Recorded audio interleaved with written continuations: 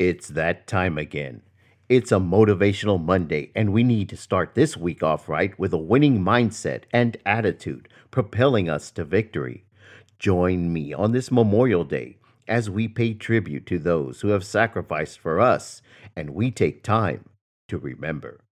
Are you ready? Let's go. Today is Memorial Day. It's a day to honor the sacrifice of those who paid the ultimate price for those freedoms we all enjoy today. The freedoms so many of us have come to take for granted. We have the freedom of life, of liberty, and the pursuit of happiness. We have the freedom to do the things we want, and we have the freedom to do nothing. We have the freedom to choose. What kind of choices are you making? So much has been given to us. What are we doing with it? Today, we need to ask ourselves, are we making the most of the sacrifices that were made for us by those we honor today? They say we can never repay those sacrifices that were made, but I believe that's wrong. We can and should repay that debt. We do that by not letting those sacrifices be in vain. Do the most you can with the gift of freedoms you've been given. People answered a call to action long ago that has led to better things for all of us. Don't let that action end with you. Don't be the end of the line.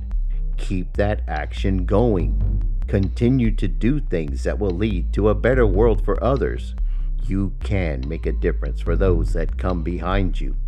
That is your obligation to those who did the same for you. You can't do that by staying in bed as you scroll through social media or browsing the television channels. Get up. Do something now, at this moment. Learn to sacrifice that moment of comfort for the action that will lead to a lifetime of impact on yours and others' lives. You're not a soldier, you say. So what? You're still in a fight for our world, a better world for you, me, us. Make an impact in your field of endeavor. Be the best at it, and then help others to be even better than you. Marcus Luttrell said, there are a lot of things in life that matter, but nothing matters as much as who or what you decide to serve. So who are you serving? Yourself and your comforts and daily whims? Or are you joining in the fight and ready to stand up like the others who came before you and served?